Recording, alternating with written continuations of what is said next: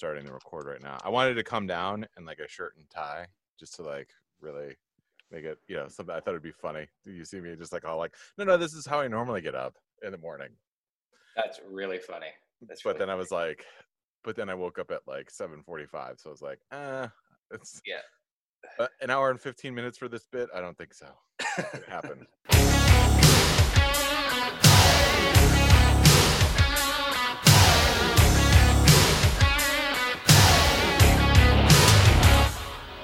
Welcome back, everybody, to the most awesome and Brandana Sports Podcast, coming at you as we always do. And we have a dynamite episode 122 for your eardrums. Guys, do us a favor, please subscribe, leave 5 stars, tell a friend, shoot us an email at mabsportspodcast@gmail.com. I am Brandana, and with me, as always, as hot and sweet as 2 s'more Pop-Tarts fresh out the toaster, most awesome. Ooh, you going s'more Pop-Tarts for Be-Fast? Oh yeah, buddy. Oh yeah, we're talking. That's circa mid '90s. We're looking at a little middle school. That was my jam. Back when, I'm here in Greenville, and with my girlfriend, we did this kind of breakdown. We were just talking about like Squeeze-Its and like Ecto Coolers and all these snacks like fudge rounds that you used to have like back in the day. So wait, real quick. You Neapolitan Showdown without me? Is that what you're saying? No. Okay, Let me get, because I almost offered to do this, but maybe we'll take a look at it. What we did was just like a caloric breakdown of like how many calories you consumed in kind of your peak of eating just like absolute bullshit. Yeah. And like in 7th grade, like it was something like I have it over there. Like it was something like I was like over 3,000 calories a day. Like the carbs were just off the trains. The sugars were insane. Right, like 1,000 grams of sugar a day. It was nuts, and it it was 3 Coca-Colas. Like I'm not talking Diet Cokes. Like I'm talking straight legit Cokes. Like what's Diet Coke in the 90s? I know there's some Lunchables involved. There was just like too much. I got a bunch of Lunchables for the girls, and they're half and half on it because they went to a theater camp last week. Oh, nice. Which was pretty cool, fun to get them out of the house, and everything was, socially distanced and all that fun stuff. But they enjoyed it. But yeah, I was. You said the Pop-Tarts. I was a toaster strudel kid. Like that was my jam. Oh, rich kid. Sink the okay. That, phyllo dough runs free in the MA household. But no, I would put that on there, and then little hack on the toaster oven.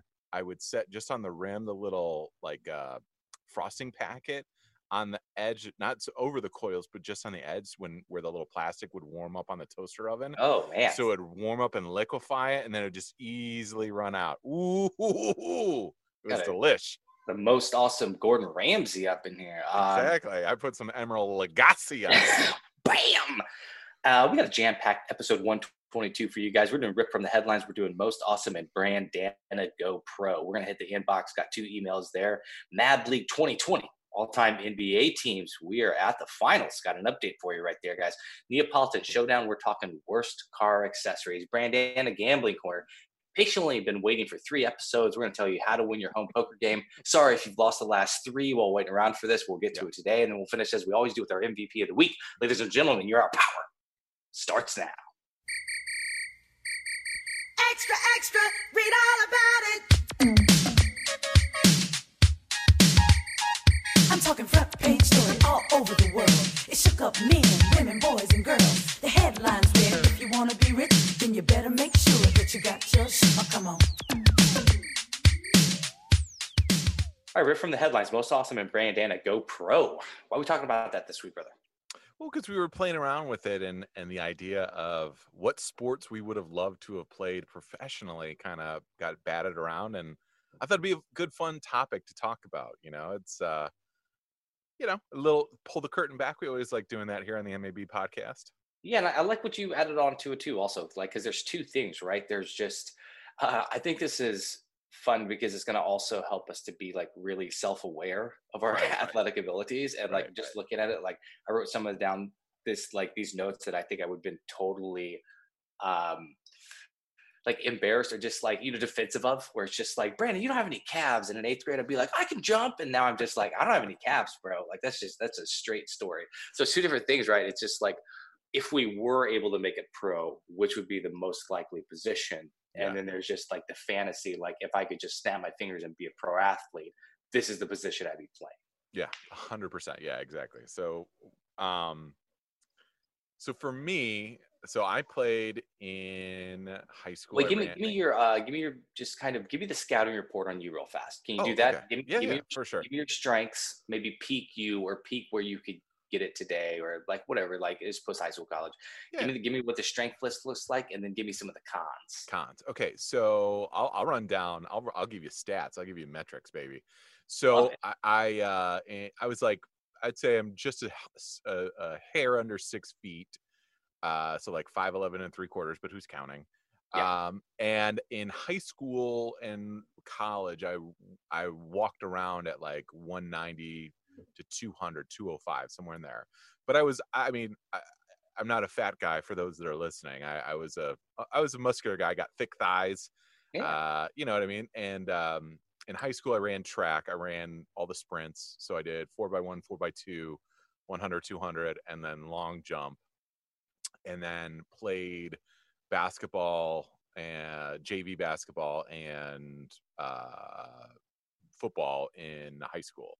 So I played guard and running back in those two things, a defensive back. So that's my athletic profile. And then when I played college volleyball on a club team, or as the middle hitter, but it was middle hitters are the big tall guys, but I wasn't very big and tall, per the under 6 feet, but I could jump, so I can jump. So that's the stats. That's where I'm coming in at, Brandon. Yeah, Is really. that lining up with what you remember me as?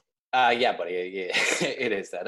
It lines up with the things I've heard you tell me just being drunk at the frat. Like that definitely all checks out. And in reverse, you be the actual athlete. We should have done this in the other order, but I didn't play any college sports. Looking back, so I'm I fancy myself as 6 feet with shoes on, but Yeah. actually got measured because that creates arguments everywhere I go, which is just pretty much makes it depends on how thick that sole is, but Right. like right at 5'11", if not a little bit more. Yeah, and I would say my twitch is probably at the bottom of the barrel. I would classify me as slow, which I'm sure owner Chris Allen will be excited to listen to when he beat me Ooh. running down Olympic. And then, like I said, don't have any calves, don't have any ass. And that's the tail of my tape, bro. So There you go. Yeah, I'm put all me in, coach. I'm all thighs and junk in the trunk. That's me. Which Uh, limits what I wanted to do, like, because I think basketball would have been like the sport I would have loved to have played professionally. yeah. But my body type isn't in the NBA. You know what I mean? Or if there is, it's very rare. Yeah. Okay. So let's say that, like, let's do the make believe.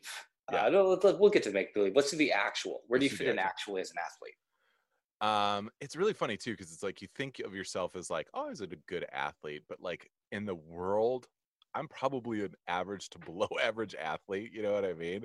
Like I could run, I could jump, but there was always like someone significantly better. Like once you got to that college age. But I definitely think like my best sport probably could have been and should have been like football, or even like uh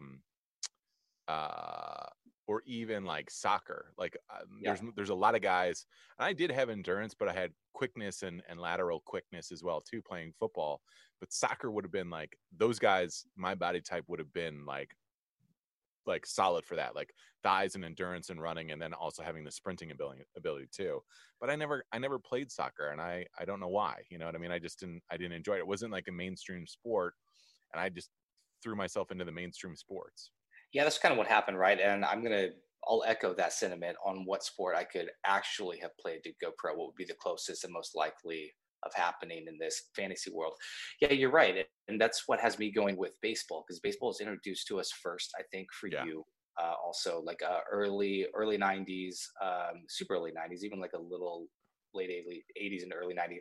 The soccer boom hadn't really gotten there yet, and I think for soccer, just what you see with how early these kids have to start and just like really know the soccer ball, be able to just like dribble with their feet and everything. Like that's just kind of the thing that it seems to be hard to hop on board for, like if you're like 7th or 8th grade.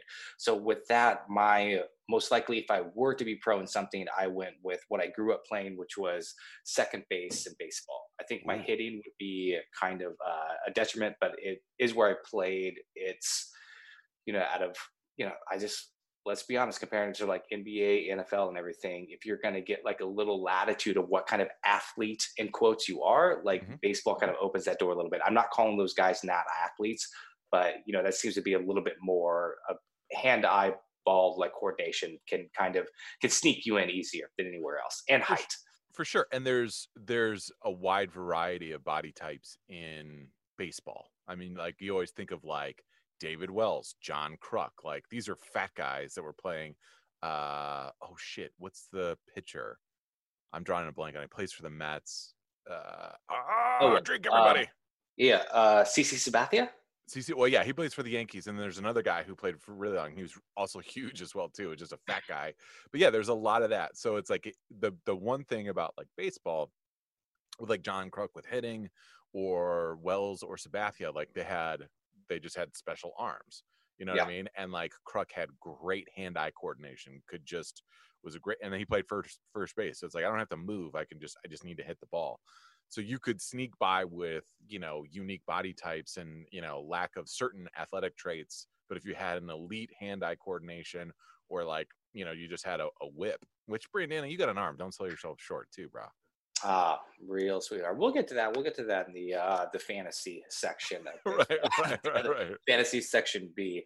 Right. What's really funny? So I was hearing, I wish I remember what athlete was talking about it, and it's a book. So maybe we'll post on it, guys. You don't drink when I say anything, and it's also the Breakfast Podcast. So shake the cobwebs out, or hit that Bloody Mary, whatever you want to do. So we'll say Bartolo Colon. There you go, buddy. Thank you. And I didn't look it up. Fuck you. All right, you got it. Smoke. Wow, coming at you. Sorry, breakfast. I did drink last night. I might be a little wonky.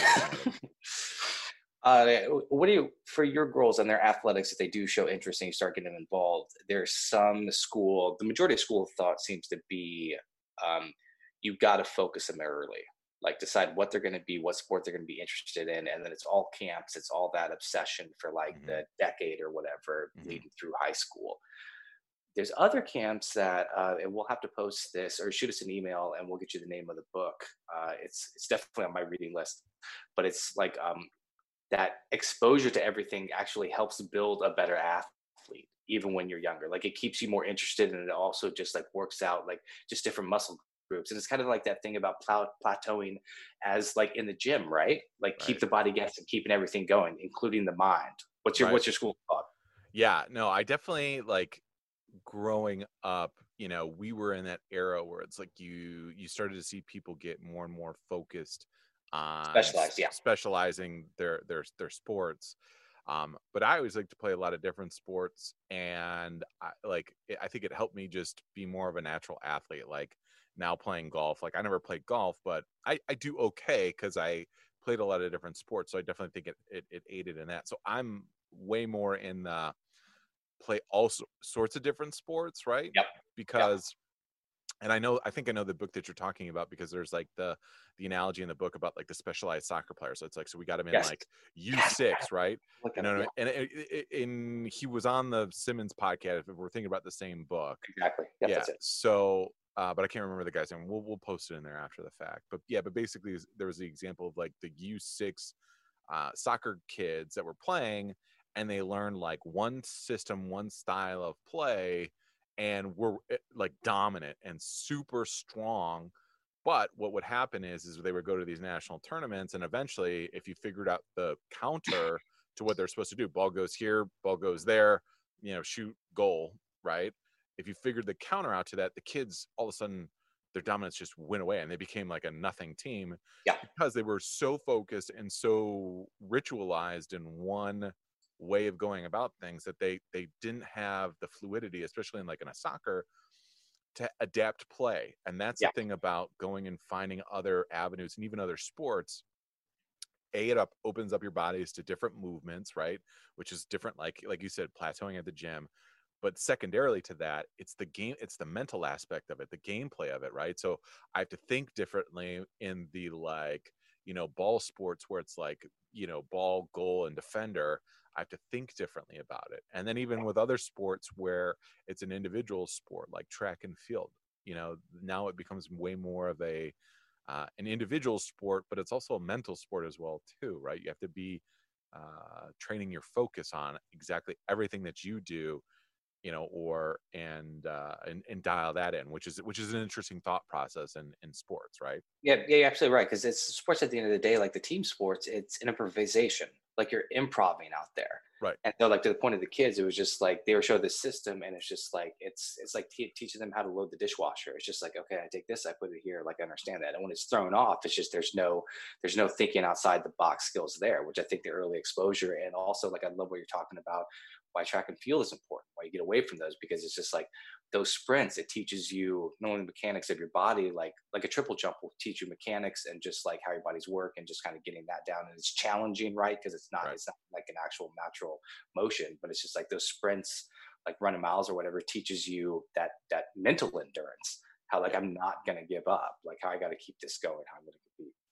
Yeah, and preparation heading into it, right? Because it's such a, like, I remember, like, for me, like getting in the right headspace in like the relays was half the battle, right? It's just, and that's Yeah. why I think I'm also like a little ritualized, like on my pregame stuff when I did play sports. Like I liked it to be exactly the same all the time, so I could, because I knew where I needed to be at, and in order to get me to that place, I needed to find like a routine that consistently got me there. And if I deviated from it, it was like when we played it with the co-pilots, I would listen to music, we'd go through the layup lines. I would always wear my sweats until the very last second. Like, so I would stay warm. I wanted to stay warm. I wanted to get a nice sweat going while we were warming up. So I felt loose, stretch. And then when it was time to tip, that's when I would strip off my stuff real quick right then and there. And I don't know if anyone paid attention or noticed it, but that for me was it, because I didn't want to be cold running around in a cold gym. I wanted to stay as warm as possible, as long as possible. And that was my routine in the co-pilots, like all the way through. And like, for me, that routine, like mentally helped me get there, but that was built out of a lot of time of understanding, like, where do I mentally need to be at playing different sports? Where do I mentally need to be at before the ball, the whistle blows or the ball tips or something like that? Yeah, I noticed. You always have my full attention when you're stripping, bro. Just make that note. That's right. 1000% Exactly. dialed Well, in. I did. Well, it was a little provocative when I was just, twerking at midcourt. Yeah. So One time you weren't wearing your shorts, I was like, he's really going for the distraction angle. I like it. right. Yeah, because you're just trying to, and we'll close the loop on this, and then I want to hear your, like, in fantasy of all fantasies, what position you would play. But I think it's the pre-game is trying to remove all variables, right? It's just like, this is what worked. I know this is what works. So before, like, I don't want to blame, like, oh, you know what? Like, I had 2 bottles of water instead of 1. Like, that's probably what slowed me down. It's just like, there's not, once you find something that works, and it's just like, I play well, I feel optimal in these conditions with this prep. Like, this is what I need to get this machine humming to like bring it in to compete.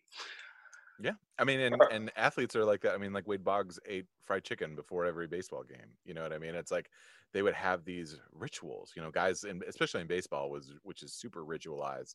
Like, guys don't touch the third baseline or the first baseline when they're running back into the dugout. I mean, it's all stuff like that. So yeah.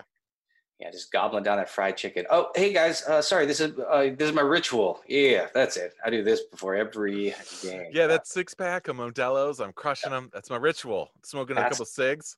Pass those ritual mashed potatoes over so I can gobble those down. All right, buddy. If you could be any athlete, not any athlete, but play any athletic position, what would you do? Yeah, I've dreamed about it. I've dreamed about being 6'6", and like my ability to dunk a basketball. I've gotten one off the bounce, just barely getting it in. But aside from that, no other dunks. But if I had 6 more inches and a quarter, for anyone that's counting, then I like 6'6", like a wing NBA basketball player like athletically would just be fucking awesome. Like just running down. I love basketball, and just running down the court and like dunking on somebody just seems like it just seems like the most perfect like play. I can't imagine doing something else.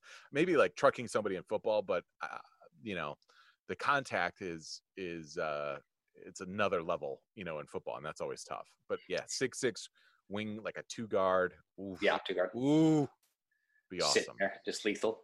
Yeah, it's good. So it's like if it's football and basketball that was kind of close, you just the game flow of basketball really gets to you. Yeah, and you talked about it earlier, right? So there's been a description of like, the three major sports. Like basketball is like jazz, like it is improvisation the whole way through. I mean, obviously there's plays, and the NFL football is like military precision. Like everyone has a marching order, and then baseball is like geometry, right? It's all about angles and that sort of stuff. But yeah, so I like the improvisation of basketball. I like the creative game flow. When I played between the other twos, there's when you're off sitting on the sidelines, that's a boring thing for me when you're just waiting to get back on the field. Not boring. It's just more like, I think there's a little bit more anxiety just waiting. Anxiety, yeah. There's definitely a little bit more of the head game involved, I think, where it's just like you can lose yourself in the basketball game, right? When you're just kind of flowing and dunking, like your jumpers are going down, like you're just like, oh shit, it's already halftime. All right, well, let's get back out. To that point, I did pick football. Like I always want to play QB, man. Like I remember like getting ready, like my senior year of high school was going to do it, and then I had my hernia operation, so never got out for the Muncie High School Chargers. But like I like the chess match. I like the progressions. Like I really like throwing a football also. Like it's just like it's really like that's an integral piece of it as a quarterback. That's good. Yeah. So that's what I would do. Yeah, I mean the quarterback obviously is the best position in football, right? It's you get the glory, but you also get a little knocked around too. But it's where it's at. Same thing with 2 guards. I think Jordan, the wing player, changed it. I mean, basketball used to be a big man.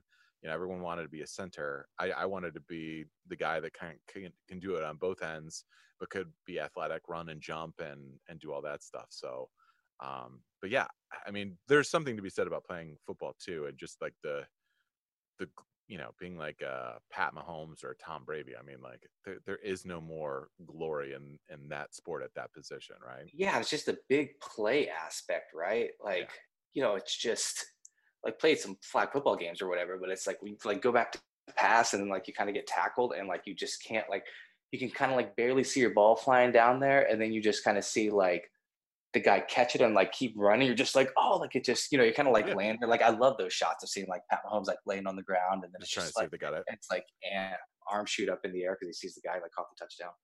Well, and that's the thing too. I think that speaks a little to like personality types too, because like I know, and we'll talk about this in I think later on in the inbox, but like when guys evaluate quarterbacks, like I heard this great description of like leadership, and they said like, if you had a room full of quarterbacks, like NFL prospects, right?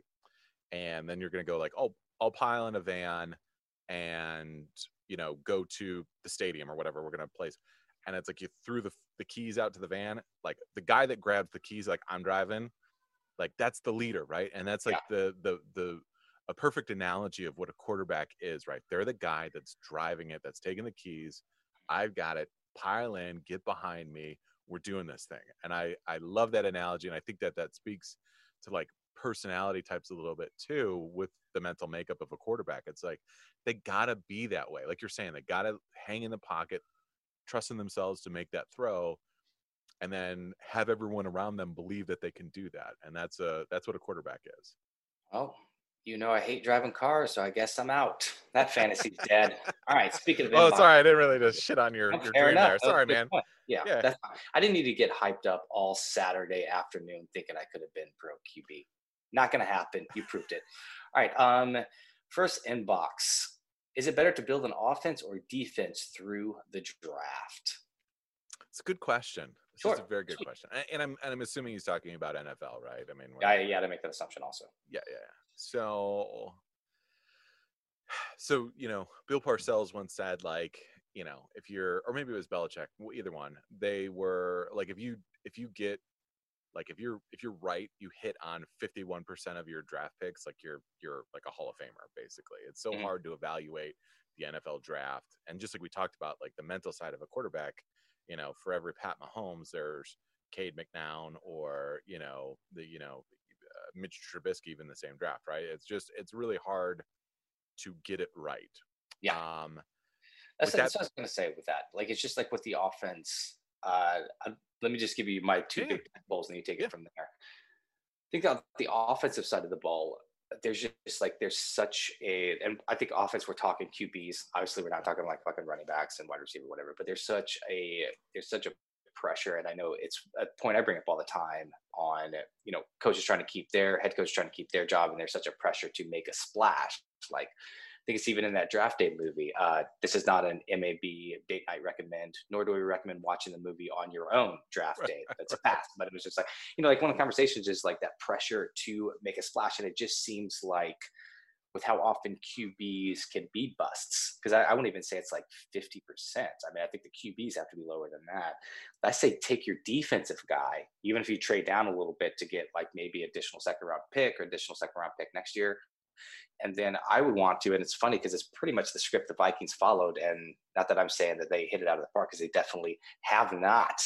But maybe like, with the Nick Foles and the other guys kind of available, get your defensive guys to the draft and then figure out that quarterback position with somebody that's tried and true, as opposed to, I don't know, like, but that also might be, and take his philosophy and run with it, that might be getting you into the position where, you're Jeff Fisher, where you're just kind of hanging around like 9-7, 8-8, maybe getting like that 6th seed in the playoffs for like 10 years. And who the fuck wants that? Yeah. And if we look back at because what the end goal is to win chips, to win championships, right? So it's like, you got to go back to, early 2000s, Ray Lewis and that era with the Ravens, Von Miller played really well for the Broncos, but they had, Hall of Fame caliber quarterback and Peyton Manning, even though he didn't have the juice in his arm. Yeah. But he did have the defense around him, so it's like, but you need like a proven quarterback, and the Ravens got, and Trent Dilfer was a first round pick. I mean, people forget this, but he was like the 5th overall pick. He just bounced around the league. He didn't pan out the way they thought he was going to be Hall of Fame wise, but was a game manager and knew what he needed to do and knew his limitations, and it made for a perfect symbiosis between offensive defense. But I look back and I'm like, if you've got, the last defensive player that was the NFL MVP was Lawrence Taylor in 1986. Since then, it has been running backs, quarterbacks, maybe a wide receiver in there too. I'm not sure, but. And then, like, you look at Super Bowl MVPs, there's only been 10. Von Miller, like we talked about in that, that Bronco year. Malcolm Smith from Seattle, Dexter Jackson from Tampa Bay. Both of those guys really didn't do much. Ray Lewis, obviously Hall of Fame. Larry Brown, who picked off Neil O'Donnell in that Steelers Cowboys Super Bowl, and then signed a big, huge deal, I think, with Tampa Bay or the Jets. I can't remember. Neil O'Donnell, I think, with the Jets. Richard Dent, Hall of Famer. And then 1978, Randy White and Harvey Martin. He's a Hall of Famer, Randy White. Jake Scott and Chuck Howley actually won the MVP on the losing side with Dallas. But that's where I think you got to get the edge to build your team around through the draft, through offense, right? Like, if you can get a Pat Mahomes, if you can get those guys, you can find the other talent that's there, right? This is a boil down the question. Like, we can boil down this question in the next level. It's just like, is it worth the 1 in 4 possibility of getting a Pat Mahomes, which puts you in the driver's seat for like around the next 8 years at least? Or do you go the Vikings route where steadily build up their defense, grab like a Case Keenum, and then make a run? Because the Vikings could have won it that year. I mean, I know there was a big upset against the Saints, but like that Eagles game, they just didn't show up. And if they get through the Eagles, like, I don't hate them against the Pats. It's like that's just an example of a team that just kind of like went to grab a quarterback. Like it was kind of a secondary thought. It's just like, all right, who can? Because I think you can do that now with like Nick Foles. We didn't really get to see that play out in Jacksonville for injury reasons, but there's still like didn't hate like Alex Smith to the Redskins, and hopefully he heals okay. Also, I mean, these are all not great examples. These injuries happen, but to me, that's the two things. Like, is it worth taking a shot at Pat Mahomes and the Chiefs? I think the Chiefs haven't really taken a shot on quarterback, but like, what's another team that's taken a shot? Like maybe Cleveland on a lot of young quarterbacks, and that not turning out, and then they're just kind of stuck in this bottom of the barrel thing for like 25, 30 years. Right. And they try to build with, going on the Browns. So they had Myles Garrett, right? They had Denzel Ward as well in that Saquon Barkley draft. So it's like, do they, they're trying to build through the draft, but are those guys going to be the guys that, again, grab the keys to the van and drive you to where you need to go? I think about, the Raiders had Khalil Mack, then they traded him to the Bears. So the Bears had this, fucking awesome defense, right? And then Trubisky is in there and is playing a little wonky. And then now they trade for Foles, right? So I just wonder, you've got these guys. I guess the thought is to like who kept their homegrown players and then who built teams through the draft, like which is better to build through the draft. And I think offensively, it always starts with the quarterback. You're very rarely, if you're going to get a Tom Brady, you're getting him in year 22. Yeah. You know what I mean? You're not going to make a trade for him. Same thing with Brett Favre. You're just not going to get those guys. And those guys are going to be the ones that are going to give you the best shot after the fact. This category is really rich. I mean, we might put this up in Dog Ear for an opportunity of Ripped. Like, is it better to just like build through the draft or like home grow it and just kind of like pull down some examples? Because I think at the end, I'd really like to look back on the years on, who kind of paid their pittance, like just kind of suffering, like waiting for the right guy, and then kind of took off. I think there's a little bit of that with the Chiefs, how the Chiefs did things, but there's also like the luck involved too. So I'd like to see some guys that, so other teams that aren't the Browns that took swings on like top tier QBs that just never panned out, like the RG3 and like what happened there. Interesting stuff. Yeah, and I think about like Dallas during the mid '90s, right? It's like Aikman, they drafted him. They were 1-15, they took him. They slowly built. They got Irving. They also had some solid drafts as well too on the defensive side. But Charles Haley, they got from the 49ers, right? So that was a huge defensive player for them. They got Larry Allen, the offensive guard. Leon Lett, they got in the draft, right? And then Williams, that big tackle they got as well too in the draft. But so it's like they're the perfect example of like they homegrown it. They really hit it out of the park. But it started with the big three: Irving, Smith, Troy Aikman. Like those are that's a prime example of building that offense through the draft, and then sinking in slugging in, I should say, the little like accent points. So like, all right, so we need this guy. We need. We need a Deion Sanders as a lockdown cornerback, right? So let's go get him. He's available. You know what I mean? So. All right, yeah. Email's so good that it evolved into a Ripped in front of our very eyes. Ooh. That might deserve an MAP mug. Put that Bloody Mary in it. Gotta get that ordered. Okay.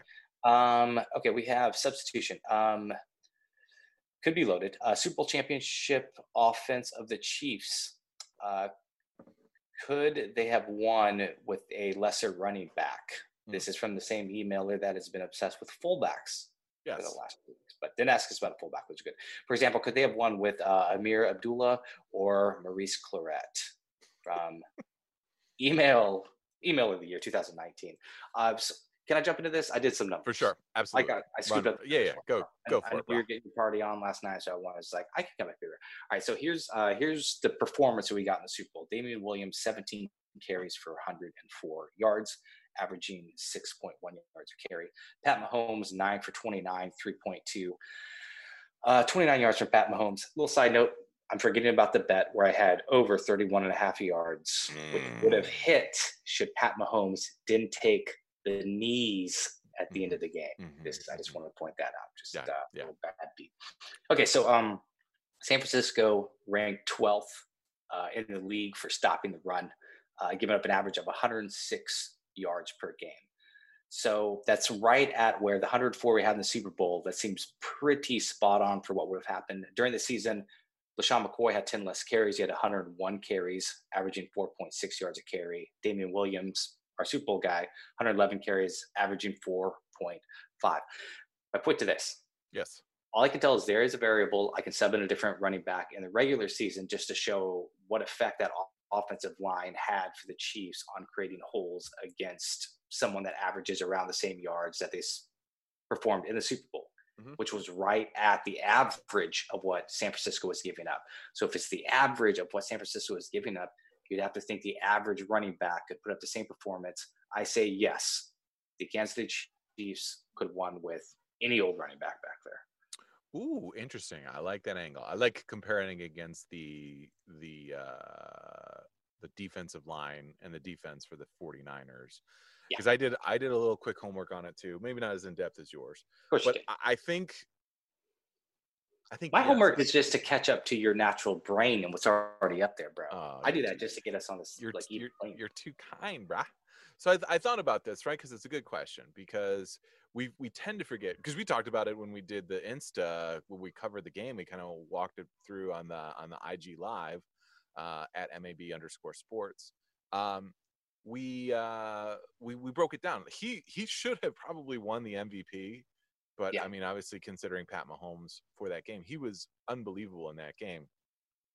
So I started looking about it, and Damian Williams was probably in that moment, probably for the last 2 months, was probably playing his best football of his entire life, right? So could you have slugged in any old running back? Yes, but the difference is that average running back going to play at their peak potential of their career in that moment? Because that's really what he was. If you look back in the 6 games, or excuse me, the 3 games in the playoffs, he had 6 touchdowns, right? He had 4 rushing TDs and 2 receiving TDs. He had like 190 some odd yards. He helped, make some big plays in that Titans game. Same thing in that Texans games. But if you even scroll back, his final 2 games, he had like 100 yards and 189 yards in his last 2 games and 3 TDs in his last 2 games. 5'11", 220, 28 years, kind of ascending in his peak, running back athletic form. So if you want to, that's the other thing with LaShawn McCoy. LaShawn McCoy is past his peak and was dipping out. Like, they didn't even play him at all in those Super Bowls, probably because Williams was playing so well. So yes, could you have found the average guy? But you needed, and we've talked about this with like running backs and offenses, right? It's like sometimes they have different guys. Like the Chiefs have Darwin Thompson and LaShawn McCoy and then Damian Williams, all these different body types and different types of style running backs. And it's probably the reason why they drafted Clyde Edwards-Helaire because of his ability to do and mirror what Damian Williams did in the Super Bowl and in the playoffs, which is catch the ball and run the ball. So long story short, I think yes, you could. I don't know what guy you're pulling off the trash heap, if you will, that's going to come in there and play. Well, he gave you this. He gave you the 2 options. Yeah, those guys. I mean, fuck. I mean, more or less. Right. Sure. To me, this is a bigger testament to also Pat Mahomes' leadership. Like, I got to give a little credit there. Like, if you're saying, let's say that the Tennessee Titans ended up in the Super Bowl, and then and Derrick Henry kind of has an insane performance, and then you ask me, it's just like, oh, could they have won with just any old running back? It's just like, no, Tannehill was leaning on Henry to create like all the other offense he needed. Or like Pat Mahomes, I think if there's a running back there, like Abdul, and it's just like not living up to what they need or what they expect, or San Francisco just shut them down because running back's not creative or whatever, they're losing the line of scrimmage battle, then Pat Mahomes finds a way to scramble out and other ways to threaten them, I think. I agree, but if we're watching in that game, Williams routinely was extending the play, picking up clutch first downs, making guys miss. Mahomes had, one really bad INT and a second INT that kind of skipped into the arms of the defender, but they were both in the second. Were they both in the second half, or just one was in the second half? Either way, it was like he was kind of not playing hot, and he got a lot of checkdowns to Williams. Yes, an average running back with, the same skill set that Williams had, you could slunk in there and hope and pray that he just kind of steps up and plays the best football of his life right then and there. Like, that's the thing that we're taking away. It's not like we're slugging it, these are a pair of socks. I'm going to put these on and they cover my feet just the same. These are like, this guy is the best at what he's doing in this moment in time. And it all crescendoed at the most perfect time for the Chiefs, right? They needed somebody. I don't know, because if the way LaShawn McCoy was playing and Darwin Thompson was non-existent, it's like in that Super Bowl, when now it all falls on Mahomes to make plays, I don't know. I mean, the 49ers had control of that game for 3 quarters, and it wasn't until the very end but they would have been dominated had they not even had the early performances by Williams early on. So I don't want to take away anything from Williams, but I also don't want to make him more than what he is. I think it's just that perfect, perfect mesh of timing, talent, and like peak performance. Maybe he was, he got in the right mental state to go forward in that playoffs, and the last couple of days and was just feeling his best. And that's the thing that happens. I mean, I just ran down some of those Super Bowl MVPs, Larry Brown, Dexter Jackson. These guys all went off to get huge contracts somewhere else. They never lived up to their performance, but it all, like, their peak was right there at the best moment in time. So that's really what you're looking for that running back, not just, Maurice Clarett, who's been out of the league for years, or Amir Abdullah, who's a smallish back who has concussion issues. You know what I mean? Yep. So the answer is yes, we think they could, but don't tell Williams. We don't want to hurt his feelings. Exactly. We're compassionate here in the morning pod, the Breakfast Club. That's what we're doing. Mad Bleak Chicken. Bring us to the jam.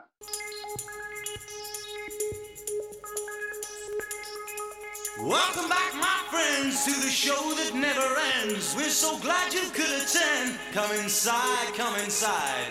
There behind the glass stands a real blade of grass. Be careful as you pass. Move along, move along. Come inside, the show's about to start. Guaranteed to blow your head apart. Rest assured, you'll get your money's worth. Really show it happened, all right. You gotta see the show. It's a dynamo. You gotta see the show. It's rock and roll. Mad Bleak Chicken. I thought you said chicken. I was like, what? I did say chicken. That's why I say it again. So I can edit it the fuck out of there. Okay, we have our championship series. If you guys haven't followed, it's Twitch. You see it on our Instagram, MABs _ sports. We're talking about it all the time. Started out with 8 teams that we drafted from a pool of 100 of the greatest players of all time. Have had 8. It's a best of 3 series, playing it down, and we are down to the championship. We have the Pistons versus the Celtics, 3-game series. What are the keys to this matchup? Real fast, let me get into this. Who's at home? I'll drop this line right now. Because I got the Celtics owner asking me about it, so we'll do a little special here. Which won't matter, because by the time you listen to this game will be over. But we'll see. Right. I believe the Celtics are at home first to start. Okay, Celtics at home first. So I have Pistons -3.5 on the road. Ooh, road favorites. Yeah. I like it. The Pistons, if you guys don't know, are my team. Mm-hmm. Expertly cultivated and drafted. Right. Magic Johnson, James Harden, Scottie Pippen, Tim Duncan, David Robinson. We got a lot of flack on the Twitch call for that Lakers-Pistons game that I didn't make a big deal about reuniting David Robinson and Tim Duncan. I did in the draft. I reminded everybody. Yeah. You're wrong. Yeah. We're just doing that. Listen, you Johnny-come-latelys. Like, you either follow the story from the beginning and just, or you just jump in midstream and you shut your trap. Just lock it up. Right. Okay, so we saw the Celtics. So they went to 3 games. Yes. They were playing the Timberwolves, who had Shaq just kind of dominated. Celtics probably, especially in the semis, probably adjusted and was tweaking with their lineup the most. 100%. Fucking up until game time, I was like, enough. I had to call last call. I was like, stop it. You can't fucking do this anymore. Okay, so what's the key to the game? I think one thing we saw from the Celtics that I saw, and then give me the key to your finals matchup, is they got away from Kawhi a little bit and then just kind of got dominated in game 2, got Kawhi back in there, just forgave him. It was just like one bad game. Kawhi had like a pretty solid, I think it was like 20-ish points. And the big thing also, they went to their big man, given Olajuwon a lot of playing time, yeah? Yeah, they've got Kareem Abdul-Jabbar and Akeem Olajuwon, Kawhi Leonard and John Havlicek have subbed in at the small forward. And they go Walt Frazier and Steve Nash in their backcourt.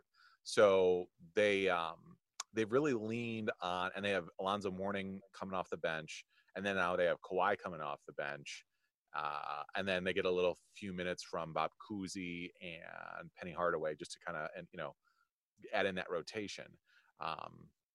But their big strength really, and what we've kind of seen play out in this Mab League playoffs is like having like dominant bigs, right, to control the paint.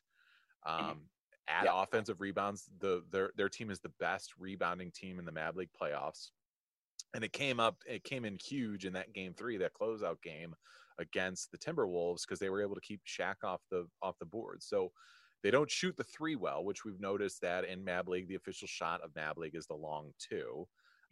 So man, I knew it too. Remember, I went for no 3, guys. Yes, I was my math was right. I'm just not as good as everybody else. Well, and that's the thing is I was talking with owner Trent off pod, and I said, like, the teams that got versatile big men and the teams that didn't overload their starters with minutes, like Joie de Vivek loaded up their starters and really played like a majority of their starters for the most of the time, and then also conversely played a lot of guys out of position, which may have been your Achilles heel as well too, like playing Dennis Rodman at the small forward, didn't bear fruit the way you thought it was going to be because they were just too far out of position trying to do stuff that wasn't in their I've been out of this thing for weeks. I don't need critique. All right, I've moved on. All right. Sorry. Let's keep it to Joie de Vivek. But he loaded up like he had basically like LeBron playing like 32 of the 36 minutes in the game, which it's fine. Like if you look at it, like okay, LeBron can play heavy minutes throughout the game. That's not a big deal. But I think the big difference is with everyone being like Hall of Famers on the court. I think the fatigue factor really is the biggest X factor in that, because it's like, not only am I going like against like offensively a Hall of Fame defender or player at least, but like I got to defend on it as well too. And that's where we see a lot of that coming through. Yeah. 294 guys ranked 94 overall is going against each other. The guy that's less tired is probably going to win that matchup. Exactly. Right. So, bench play, I think has actually been, has been a big a factor as possible. And we've seen some of those runs happen. It's when the bench teams have come in, if one guy just kind of catches fire a little bit, like in that Timberwolves game with the Celtics, Alex English, who came off the bench for the Timberwolves, was on fire and was keeping them in it and had like 10 or 12 points in that fourth quarter. They weren't able to get it done, but it was like he was the only one scoring. Shaq wasn't scoring. Fucking Larry Bird wasn't scoring. It was Alex English, and he was going against, he was a great low post scorer going against Kawhi, and he maybe just had fresher legs. Guys, we're definitely doing this again. If you're interested in joining and getting a team on here, we'd love to have you. This is it's Mab League. It's people why we don't know when we're going to launch the next one, but we'll get you in the queue. Shoot us an email at mabsportspodcast@gmail.com. Subject line Mab League. Next one, get me in. I got next. Whatever you want to put, just put Mab League somewhere. It doesn't really need it. I need them addicted. You guys are awesome. Great announcing. We do announce the game also, guys. Our one's coming up on Sunday. You're not going to hear about that, but just check in MAB_sports. Just the stories. We'll tell you the next time. It'll have the link, and you can listen to Most Awesome do the play-by-play with a little color commentary from your man, Brandana. Real fast, who do you got winning this series, and how many games does it go? Ooh, so the Pistons are the only undefeated team, but I'll say Pistons in 3. Why not? Pistons in 3. I'm going to get it to 3. All right, guys, tune in for that. Look for the updated times. Neapolitan Showdown, bring us to the jam. So let's leave it alone. 'cause we can't see eye to eye. There ain't no good guy, there ain't no bad guy. There's only you and me, and we just disagree. All right, Neapolitan Showdown. Worst car accessories. Right. I love it. This feels true. Drew it out of a hat. It's fantastic. Yes. Interesting to see where it goes. My number one, I don't even think does qualify, but I'm throwing it up there to see what happens. Oh, I like Okay, so we both know you drive daily. I was an Uber guy before all this went down. Obviously, I haven't ridden an Uber in a while, but also, Right. like, I classically came up earlier, love not to drive. Yes. So I'm going to the old mind bank about when I did drive, what did I hate about what was in the car? My number 3, I'll go right now. I'm gonna do that cardboard window shade that you put up when you go inside the Good. mall or whatever. Yeah. Here's why it doesn't work. I'm not a married guy. Yeah. No. I get it. Yeah. No one's judging. It's judgment-free zone here, Brandana. Yeah, so not a married guy. So obviously, like, part of what my car setup would be is I want something that's kind of, not too flashy, but just nice, a really nice looking car. Put that the cardboard thing kind of like totally takes away from it. It's like having like a really nice suit and then putting like a poncho on over it. I understand what it's doing, like it's keeping things cool on the inside. It just kind of doesn't, what you have to deal with doesn't really match what you're trying to get done. Yeah, and also, who the fuck do you think you are? Right, putting that shade up there. You're so important. You got to keep your car cool. Yeah, are Come you on, keeping dude. it cool? Are you keeping like the dashboard not from cracking? I'm still not at 1000%. Like, it's supposed to, like, it's the glass, the surface area of the glass and the sun coming in keeps it 4 degrees fucking cooler. Yeah. So when you get in the car, instead of it being 96 degrees, it's a cool, chilly 92. Get out of here. Yeah, in the Southland, come on. It's fucking just find some shade, roll the window. Come on. 100%. Be an adult about it. I like it. My number 3, it's a very specific one. You could kind of slug in a couple of these variations of it, but I'm going to go with this one. The VW Volkswagen, or the Volkswagen Bug, the VW Bug, came back big, 2000s-ish. You saw a bunch of people putting fucking the little eyelashes over the headlights. Yeah. What's up? What are we doing? Are you trying to say your Bug is gonna wink at me? Yeah. It's gonna bat its eyes at me like the fucking Thumper and Bambi? Come on now. Yeah. All right. Definitely makes sense. You know what? I'll go ahead and do my constellation because it didn't make it. I like to kind of just like subcategorize like truck nuts on this because it kind of seems like the opposite way. It's just like I give my vehicle fake testicles to try to humanize it. Yes, masculine, whatever the word is, it's morning. I don't care. But yeah, the truck nuts is insane, along with like the reindeer, like the reindeer horns and the little Rudolph nose. Yeah, I get it. You're festive. Calm the fuck on, dude. All right, I'm gonna go like you're trying to save your car from getting 6 degrees hotter. So that's 6. In May, ladies trying to make their little VW Bugs a 9. Ooh, look at that. Look at that sexy Bug. Not doing it. All right, 96. You're ahead. Up for number 2. So this might have changed, but when I drove, there was the cradle thing that you had for your cell phone that had a suction cup, and that suction cup, no matter where you stuck it, never stayed on there. Like it totally just like it. Have it up there. It's supposed to be not distracting, but you just like hit a little speed bump, and then it'd fall like underneath like your, the gas pedal, and that becomes very distracting. So those that was the rage, right? When we first got cell phones, there was all these different companies making all these little plastic pieces of shit you could get for like $8.99, and then just throw them in your car, and they were all worth about 89 cents. Yes, that's very good. Like the TomToms and the before like GPS on your phone, you had all those GPS things, and like they'd stick on your dashboard, they'd fall off. Probably because you didn't have the shade up there to keep it nice and cool on your dashboard. Like the suction started to release on it. Exactly. But that puts me in that reminds me of too, like all the $8.99 stuff. It's like the now with like the USB ports or like the phone chargers that you could buy at the gas station. Exactly. That you buy for like you're like, oh, is this really $9 worth? But I need it. My phone's dead. I need to just plug it in. And then you do it for like 8 times. You probably haven't experienced this. But then what happens is like you bought it from like China or some off-brand stuff. And eventually when you plug your phone in there, it goes, cannot does not recognize it. Yeah. Yeah. What the fuck, dude? Yeah. Like, it's just like, I never plugged a lamp in and gotten that response. Like, what's going on? I kind of like my phone doing that though. I like that my phone's smart enough to be like, whoa, slow down. This is cheap bullshit. Everyone just stop what they're doing. This is cheap bullshit right now. Get this away from me. Do not ever connect this to me again. Throw this in the trash can. You like that your phone's a little bougie? Like I trusted you in May. Turned on me. What's your number 2, buddy? My number 2. You see this a lot in minivans. And then now they've even gotten kitschier with some little fun stuff. But I do not like the family stickers in the back window. Mom, Dad,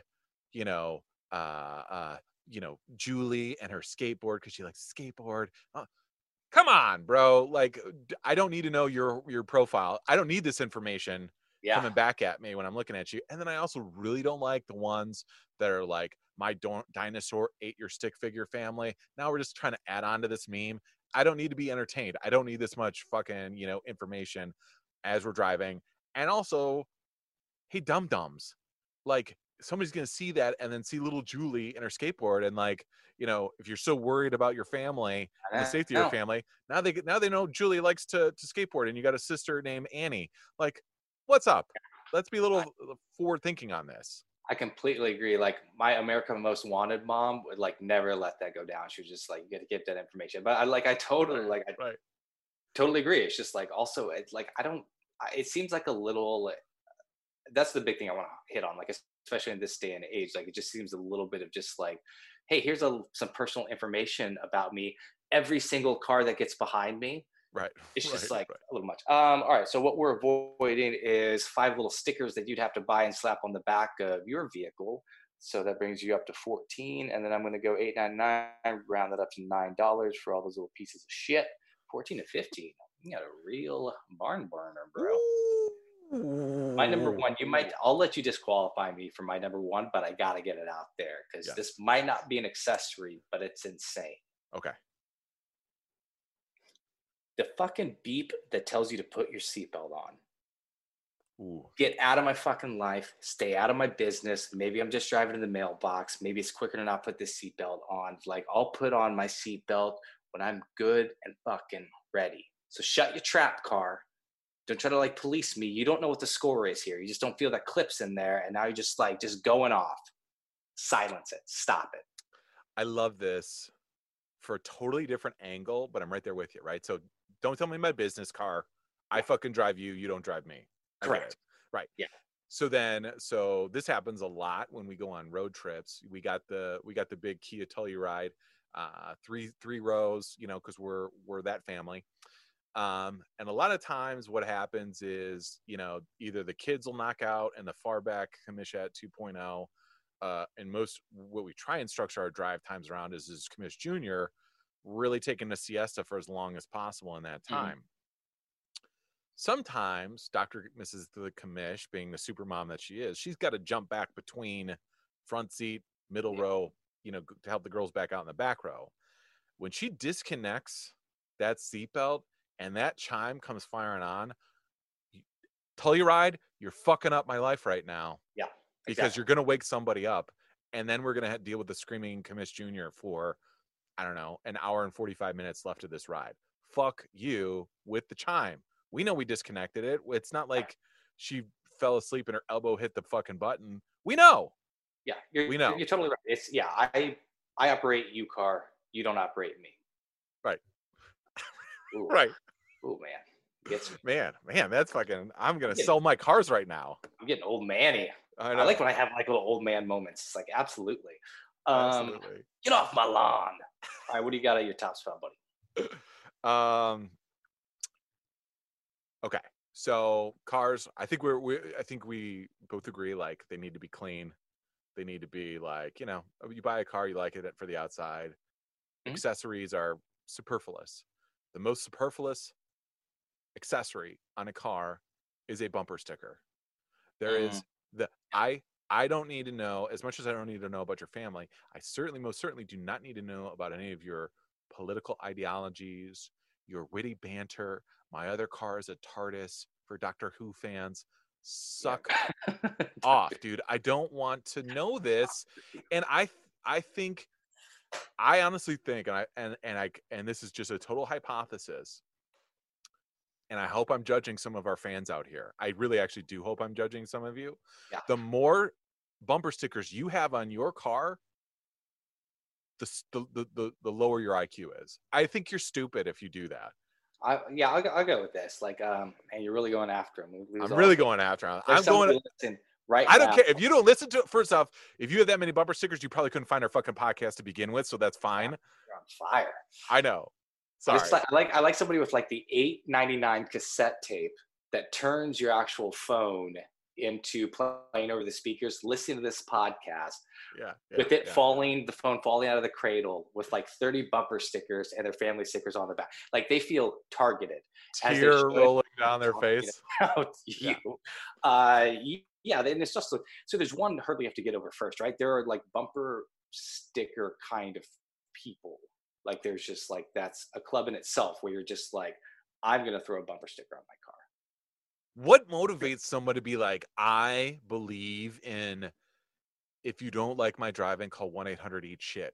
Like what motivates that person to do that? Like, oh my God, who's motivated by like, even, I don't even care. Even if you're like, this is my president, or, you know, Hillary for whatever, or Trump. What about proud of my honor roll student at whatever Landon Elementary?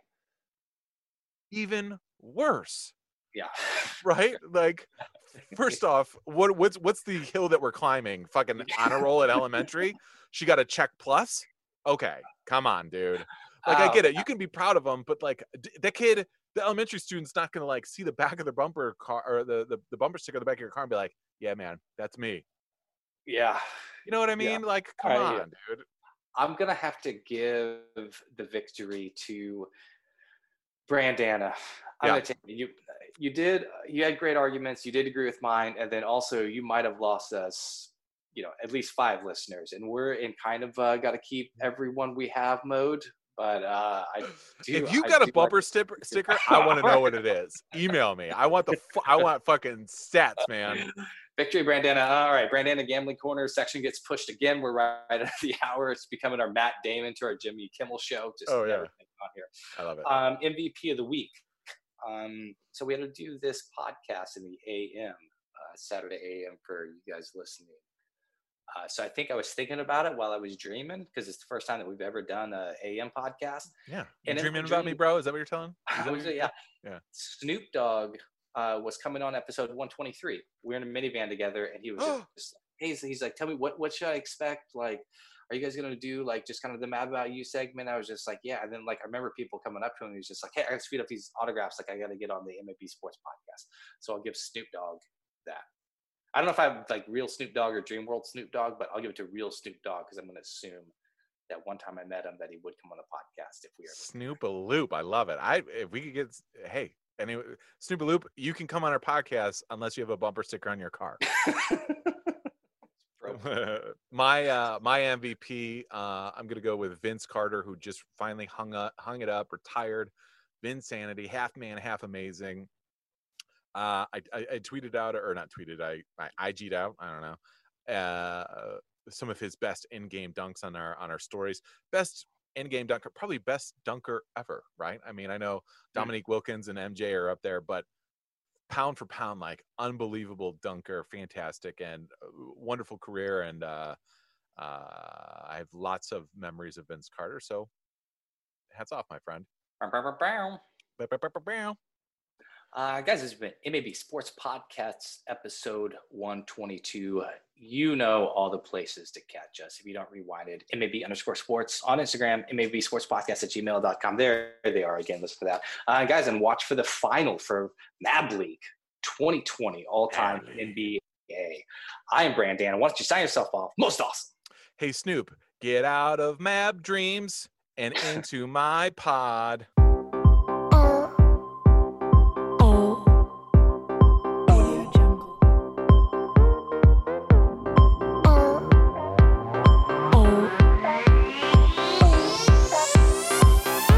likes boys, parties, style, fame, she likes glamour, runway, style, fame, she likes fashion.